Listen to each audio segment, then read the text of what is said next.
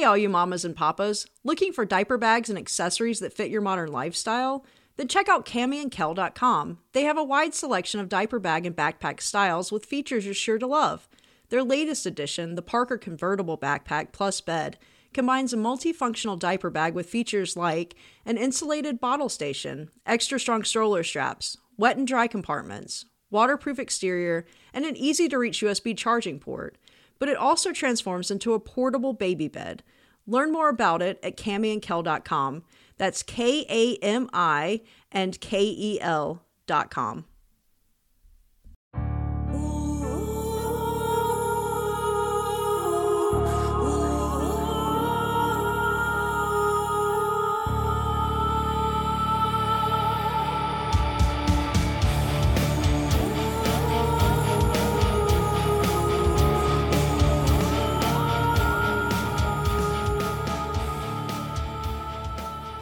Welcome, everyone, to Mystery, a podcast about myths and history. I am one of your hosts, Bryant, with my permanent guest, Cami. Hey there, Cami. Hey, Bryant. How's it going?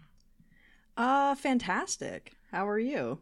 I'm good, too. This is the last episode of October of the main sort of features. Hopefully we'll have another podcast, Magnus, but this is the end of our Spooktober stuff. It's bittersweet. It's been really fun, though. This has been a really cool... It's been a really weird Halloween, of course, with everything. But It's been really fun going over everything. So I'm glad that we're here, but it's sad. It's sad. It'll be fun to get into the November stuff, though. We've got some cool things set up. Who's your friend hiding behind you, Cami? What's going on there on that plain wall that you have? That is Parth Vader, and he's a very good friend of mine. He gave me this poster. He even signed it. I don't know if you can see that. It's in this corner. I can't, but I believe you. So he gave it to me for like my birthday last year, and oh wow, I was going to put it up, but COVID. So stopping poster hangings like down 300%, if I remember right, on the NPR poll. Yeah, no, that's great. Well, no, I was going to hang it in our studio. Oh yeah, but we don't have that anymore. No workspace. Our homes are. That's great. Well, no, it's nice. I've been bagging on you to put badgering. There you go. Badgering some animal. You to put something up on your wall. So it's great. That's really, really good. So, Cami, Mystery, we're here. If you're brand new, we are a show that's been around for just over a year now that likes to take famous tales and legends and stories, and then we like to present that story to you in a fun format, some kind of a write-up, and then we'll talk about it. Today, we're continuing on with the spooky theme. So we had 3 spooky episodes for October. They all had a sort of a unsolved mystery sort of theme to them, and we are definitely continuing that with the very famous. Now, we've done one Jack. Here's our second Jack. Well, but it's same time period, pretty much. This is Jack the Ripper, of course, everyone knows. We did Spring Heel Jack. That was a really fun one early on in the pandemic. But this is a different Jack. Same place, industrial era, England. Much more gruesome, though. Spring Heel Jack just jumped around 10 feet and scared you and maybe punched you. Jack the Ripper didn't do that. He was much worse. I would argue that this is the Jack. Right, yeah. And we talked about it on the Spring Heel Jack episode, that the Jack name, it's just one of those like media things, like it's sort of like a John Doe name. Like you just kind of Jack, there's tons of Jacks. There's a lot of Jacks in the mythos, especially in England's, I don't know, spooky circles. So this is extremely well known. I always have to mention something media related, and I'll never forget that there was a really Spring Heel Jack was I got inspired to do that because I was playing Assassin's Creed Syndicate, the 1800s one. Right. Which was pretty fun. And they even do have a Jack the Ripper story. I never played it, actually, unfortunately. It takes place after the game. I think that was like DLC you got when you pre-ordered, maybe? Yeah, or you just bought it. Oh, okay. But I couldn't finish the game. I just wasn't enjoying it. But I did enjoy Spring Hill Jack. But Jack the Ripper, yeah, he's in the game, and I heard they do a cool job with it. But there's there's famous Sherlock Holmes games for the computer, and I remember when I was working retail, there was like a pop up in our upcoming listings, and it was a game called Sherlock Holmes versus Jack the Ripper. And for it's the a real 360. game. It's in and PC and stuff, and it's a real game. And Wasn't that Frogware? Probably, yeah. It was kind of the traditional point and clicks. I just remember I looked at the name, and it had like VS for versus, and I was like, is that a fighting game? And so ever since, like, I don't know what that was, 2010 or something like that, ever since then I've just always wished that they would make a fighting game where it was like Sherlock Holmes, like Street Fighter or Tekken versus Jack the Ripper, and like Sherlock Holmes has to find like facts and stuff and then like attack Jack the Ripper who's just throwing knives. Oh, like Phoenix Wright in Marvel vs. Capcom. Yes. Yeah, that was a really cool one. Yeah, just like that. That's what I would really love. So yeah, that's my fun little anecdote for Jack the Ripper. The games are, if you're so inclined, the games are apparently, they're not bad. I mean, they're pretty standard, like PC adventure games, the Sherlock Holmes stuff. They've done some cool stuff now. I will warn you, like some of the Sherlock Holmes that Frogware did, they don't download the files correctly, and you get stuck and you can't move your character. Sounds like old PC games. Yeah, that's fun. Anyway, well, Cammie, I know you were very excited to talk about this with your demented mind. So please open up your mind to us. Let's dive in. Sure.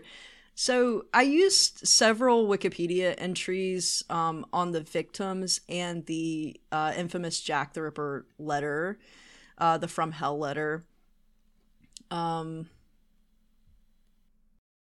And I used Precedent.com, the Jack the Ripper timeline. So our story begins with another letter from perhaps the devil himself. From Hell. Mr. Luster, I send you half the kidney I took from one woman and preserved it for you. The other piece I fried and ate. It was very nice. I may send you the bloody knife that I took out if you only wait a while longer. Signed, Catch Me If You Can, Mr. Lusk. George Lusk had found himself the chairman of the Whitechapel Vigilance Committee, formed to find the slayer of women haunting London's streets. He offered a substantial award to anyone with information about the killer's identity, so he received many letters. This was the only one which seemed authentic. One thing I will point out about the letter is it was nothing was spelled correctly. So I actually tripped up the first time I was trying to read it. So if Bryant forgets to edit that, that's why. So the murders began on Friday, August 31st, 1888. Mary Ann Nichols was born in Soho and married at the age of 18. She had 5 children with her husband until their separation. With no way to make income of her own, she turned to sex work. The unfortunate lady was out on a balmy summer night that the man who would soon be known as Jack the Ripper decided to claim his first victim. She was walking down Bucks Row in Whitechapel when a man approached her and cut her throat. She was found at 3:45 a.m. by a driver who had noticed the woman slumped over in front of a doorway. The police were baffled, but there were 2 previous attacks which seemed close to this one. While the weapon that was used was different, the cruelty was similar. Eliza Ann Smith was then attacked on September 8th, 1888.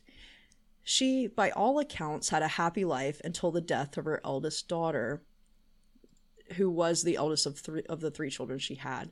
Her life spiraled, and she left her husband and became a sex worker. After being tossed out of her home for failure to pay rent, she was seen speaking to a man at 5:30 a.m., and by 5:55, her mutilated body was found in the street by a landowner. Then, on September 29th, Elizabeth Stride was found dead with a long cut on her throat that almost severed her spine.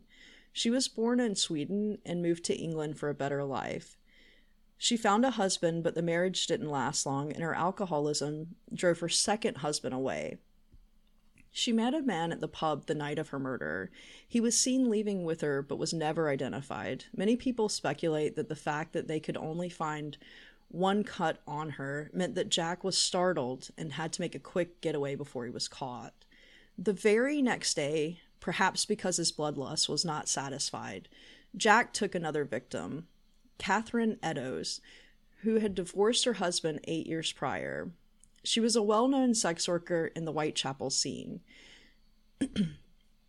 She had even been in jail for roaming around London in the throes of whiskey, pretending to be a fire engine just one night before the attack. This was one of the more gruesome murders. He had plenty of time to mutilate her, cutting off her nose and ears and possibly removing some organs, although that could have happened during the autopsy due to the black market trade. The final known victim was Mary Jane, who hailed from Ireland. Her husband had been killed, so she had to make ends meet in the busy streets of London. On November 9th, 1888, she was found in her room completely unrecognizable from the injuries she sustained. The police described the state of her corpse as being more like the work of the devil than a man.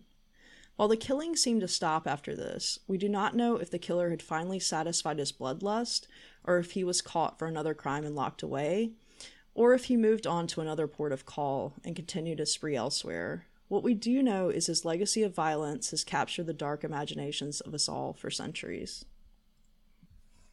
This is very. It's interesting. Was it the first one? No, the second one was the New Orleans, right? Axe murderer. Yes. And they're not too far apart from each other, early 20th century, and this is the late 19th century. And it's that joke where that John Mulaney joke where it's just like, without the modern forensics that we have, it's just insane. And how packed and how busy these new urban centers were. It's absolutely wild. I meant to mention this, and I'll mention it now because just at the top. If you really want a good book to read right now, that'll make you feel kind of smart. There's a book called The Ghost Map by Stephen Berlin Johnson, and it's about a cholera outbreak that happened in Victorian London. And it's the same sort of time period.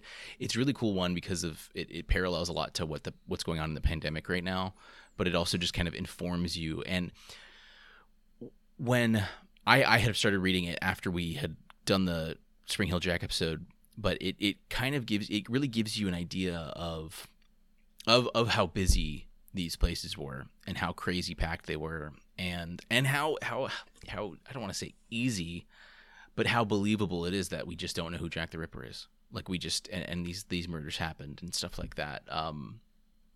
Now, getting into these murders, I mean, everyone's pretty aware of them. These happened in the late 1880s, early 1890s, and there's like the canonical five, and then there's like a sixth one. The canonical five all like have the most. They're extremely similar in the pattern of how it happened, and so they believe that 100% that those were all connected. People think that maybe the fifth one or the sixth one might not have been because it was a little different.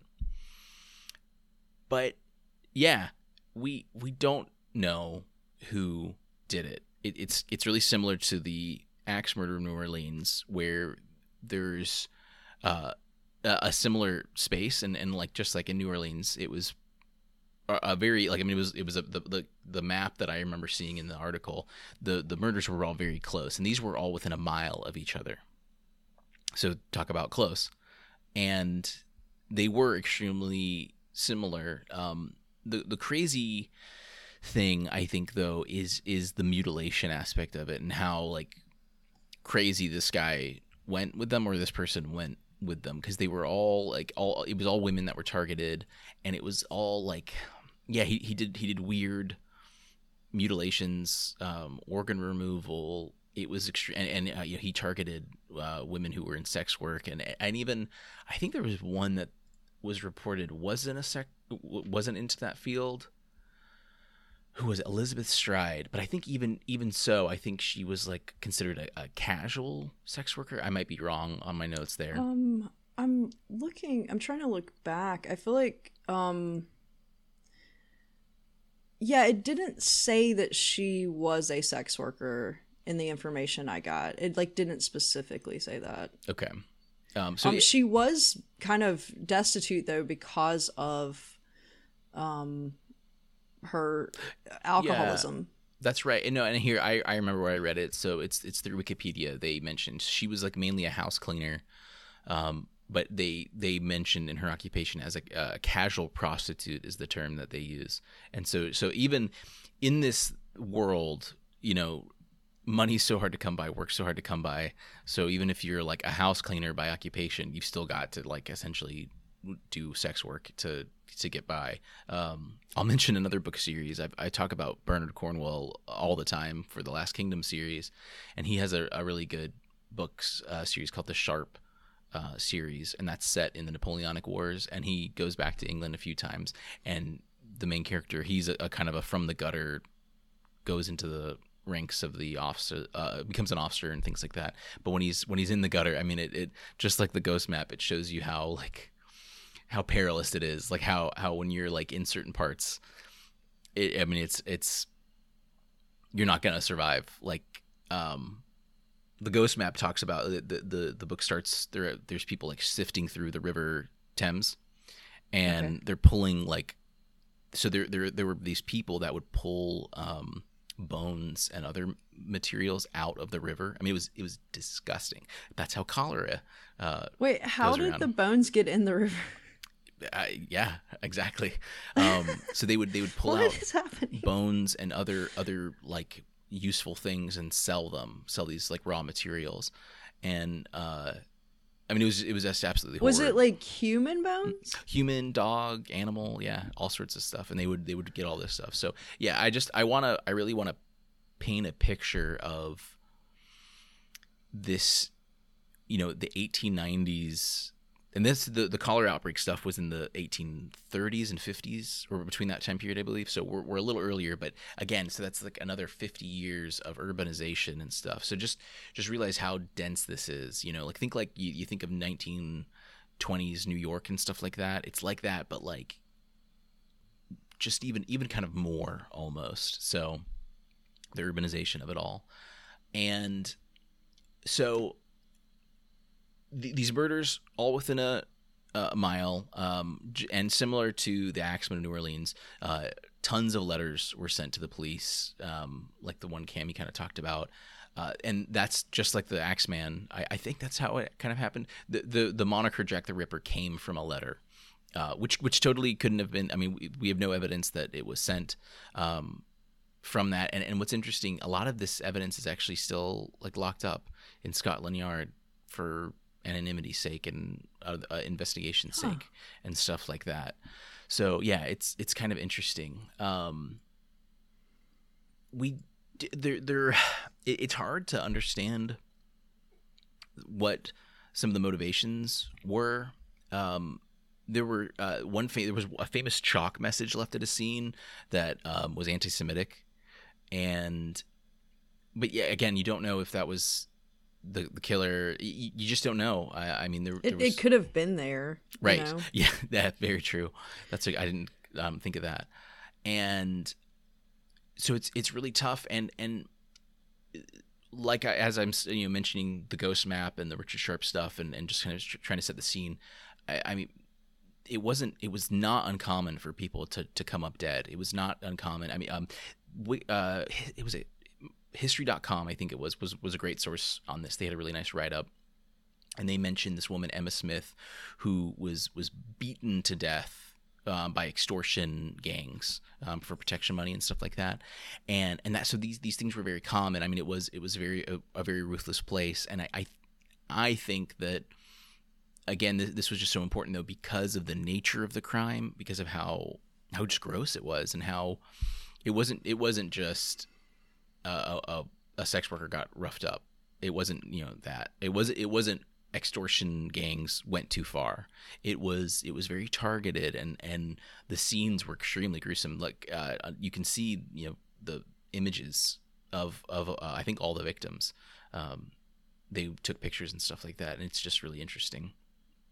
So, and in 2011, London officers had refused to give files.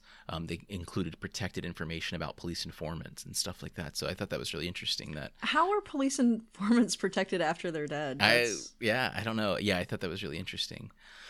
So there was. Do you think that's indicative of it being someone that was extremely powerful?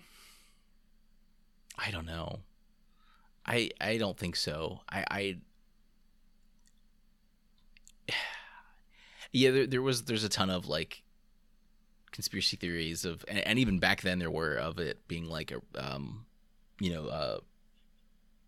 royalty and stuff like that being involved, and I just feel like you wouldn't be that dumb if there's so many. Right. It's the 1890s. Like there's so many easy ways to do this without making such a scene and stuff like that. So, one big thing though was this DNA analysis thing, and there's this Polish immigrant, Aaron Kamiński, who was actually I think he was suspected at the time because he had a lot going on. He was not a very stable person, and I think he had been committed a few times and stuff like that. And he was a barber, so they kind of like say that that's where he got the talents and stuff like that. What it was there was a 126-year-old shawl that had DNA evidence on it that was found. And the way it was found was that a sergeant went on the scene and of one of the murders, and he comes up, and this just kind of shows you like, Sergeant Amos Simpson on the scene, the second worker in an hour to be found dead. He sees, and this is history.com. He sees a lovely shawl that surely his seamstress wife would love, despite having a little blood on it. That's the history.com's word. I love this. So like that's the John Mulaney joke. I know. Sergeant Amos, he's walking on the scene. It's early. Oh, another one. One of these, ladies is killed, and it's gruesome. And he's like, ugh, I've got to work. And then he's like, oh, that's beautiful. And he's like, so he looks at his commanding, sergeant or whatever, his officer, and he's like, could I have that? And he's like, oh, go on then. The missus would love it. And he literally like he sees this pretty shawl, and he's like, well, she's not gonna need it, and and he nicks it, and then his wife is like, what the hell? And she, but it's weird because she says, what the hell? Like, no, and then she just locks it up, so she doesn't like throw it away, like she doesn't get rid of it. They lock it up. So there's a little bit on it. Mitochondrial DNA taken from the shawl matched that taken from Karen Miller, a direct descendant of Eddowes, one of the victims. Kamiński was a primary subject. Kamiński, he was committed, and he died of gangrene in 1919. He was a very troubled person. He, I think, attacked Matilda. It's very loose, the strains that kind of connect everything, and there's a ton of sensationalist articles that kind of came from this. You can see how it was milked. The history.com article mentioned that the lab analysis wasn't peer-reviewed, wasn't published in a journal. Mitochondrial DNA, which is passed down from the mothers to children, offers much less of a unique identifier than nuclear DNA. Many people share similar mitochondrial DNA. And some refute that the Sergeant Amos was even there, and that the shawl could have been contaminated with this at any time. So again, you think was that like his barber or something? No, I don't think that was the connection. I think it was that like a victim's relative saw Kamiński, and that was sort of the connection there. There's also some connections found on DNA samples from some of the letters that were sent to Scotland Yard, which are connected to a painter, a post-impressionist painter, and even saliva on the letters determined that. There was a 2006 study where an Australian scientist found that some saliva on the letters was from that of a woman. So, ooh, right, intriguing. Bathory strikes again. No, so I love this the Sergeant Amos story. Just like seeing that shawl and being like, that's a nice shawl. My wife would love that. That's really good. I love the fire truck, like the woman being so drunk that she's pretending to be a fire truck in the streets. Yeah. But so you kind of see how it's not just difficult because of it being in the 1890s. It's kind of it's surprising that we were able to get so much evidence that Scotland Yard is withholding evidence in 2011 to the public. But it's really interesting to see that we do have so much to go off of. And what I think one thing that's really it's terrible that these women were murdered, especially in the way that they were. But we know so much about them now.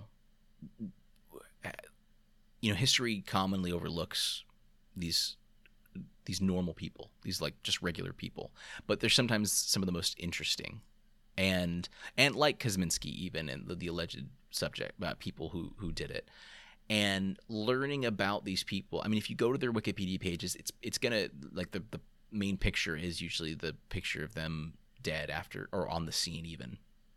But I don't think cameras weren't around, but for maybe 30 or 40 years before that happened, right? Right, yeah, but there are some. I mean, they're gruesome, so watch out. But there are some photos that you can see.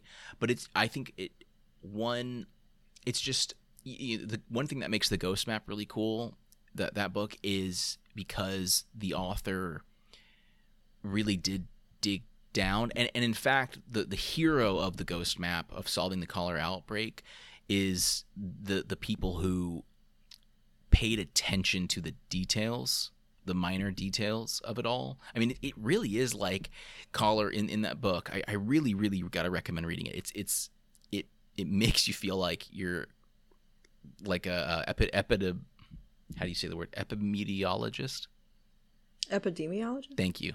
And it's almost like a mystery novel too, because this, miasma theory was the thing then, and so they think like you're breathing the bad air, go ahead and cut your thigh, bleed it, and you'll be okay. And so working against, and again, it parallels to the pandemic so well with people not believing science or being stuck in certain pits, and so working against that. And I just imagine, I would love to see if there's a book that kind of goes on that as far as Jack the Ripper. I wonder if there were people in that time that were really trying, or if they were all just like Sergeant Amos and they were like, ooh, that's a nice shawl. Like how well were they doing their jobs, But the cool thing is, again, though, that we do have really detailed information about the Canonical Five, or all six of them. It's just a shame we really don't know anything beyond that, essentially. The Whitechapel Vigilance Committee, I think you mentioned, there were some cool things there. There's also really cool connections between media and crime journalism. The Ripper murders, analysts sort of and historians, historians and things like that believe really changed everything, because in the 1890s, we're more interconnected than ever. News can get out faster than ever. And the way journalists approached the murders became different. He wasn't the first serial killer, but it was the first case that really created a worldwide frenzy and had the capacity to, like we had the ability to. So it was really a perfect storm, and a perfect storm to spread misinformation. And that's one reason why we have so many things we don't know and suspects and things like that, because it's so easy to cast your net out. If there's not that many avenues to research, it's really easy to kind of get down to the bottom of it. But there's so you're in this heavily packed urban area, tons of journalists. I mean, these people are trying to sell. You think about what kind of sensationalistic crap that they can just pump out, and for whatever they can, like penny journalism.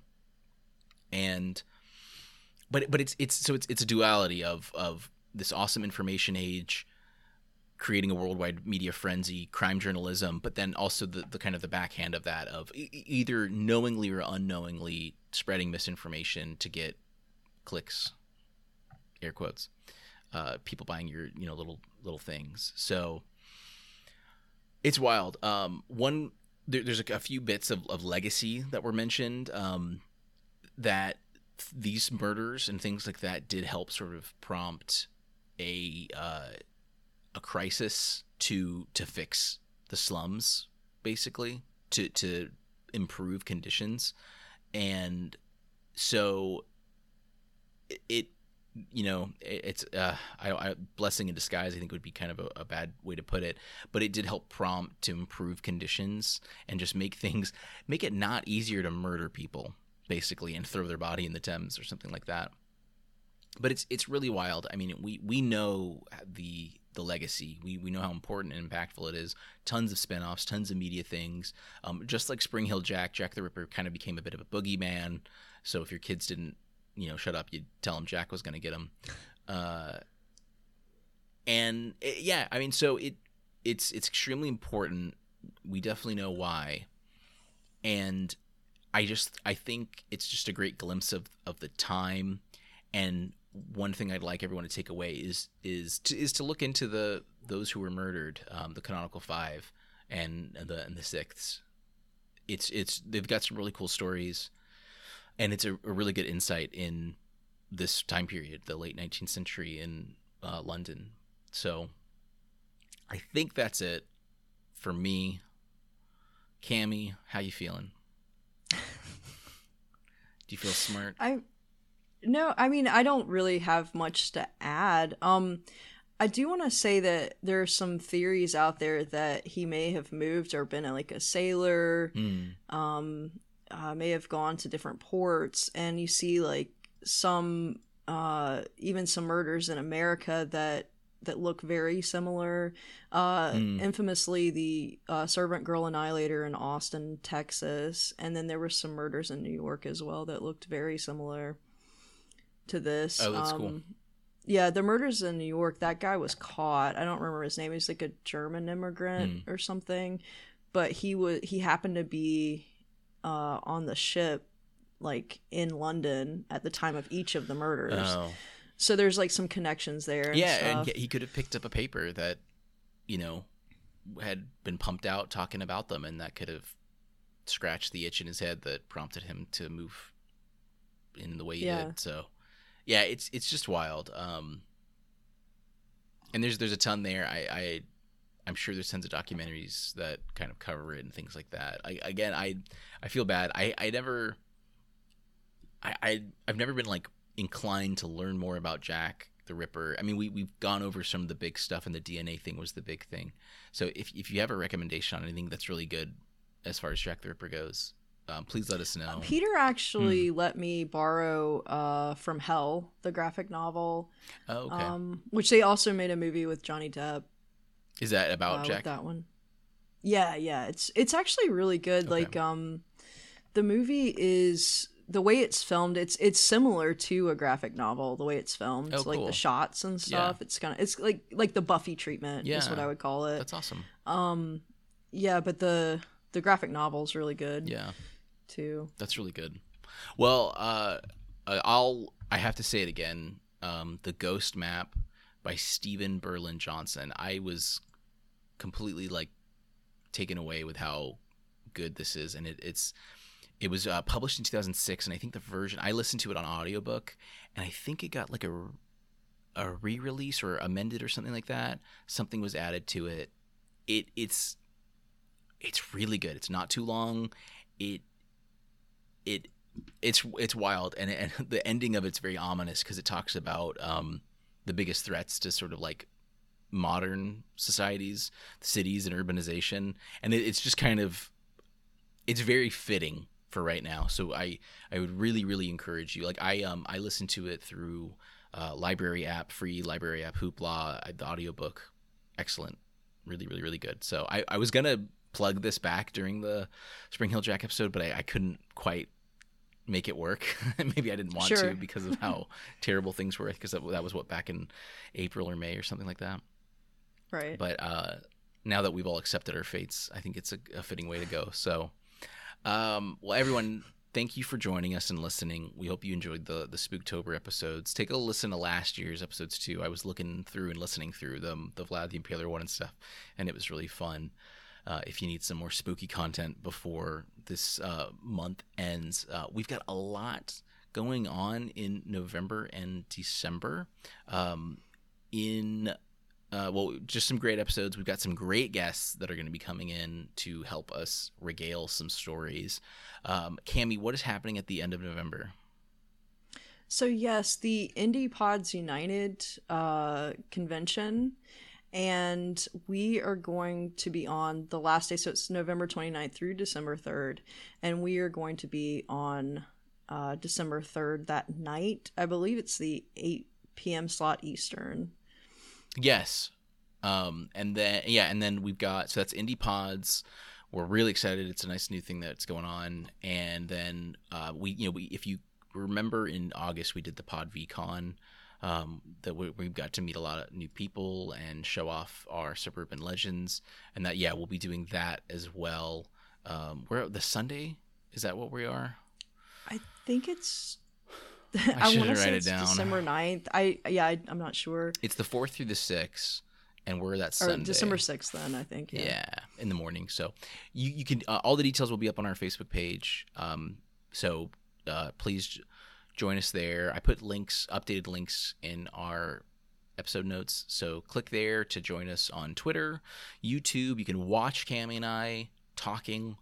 And of course, I didn't get Instagram. It's up there too. So all that fun stuff. But let us know if you have any suggestions, if you think we missed something or need to correct something.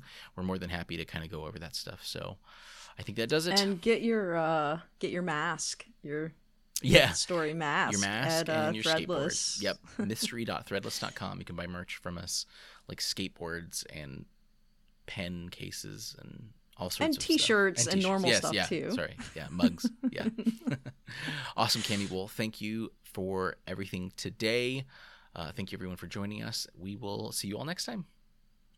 Oh.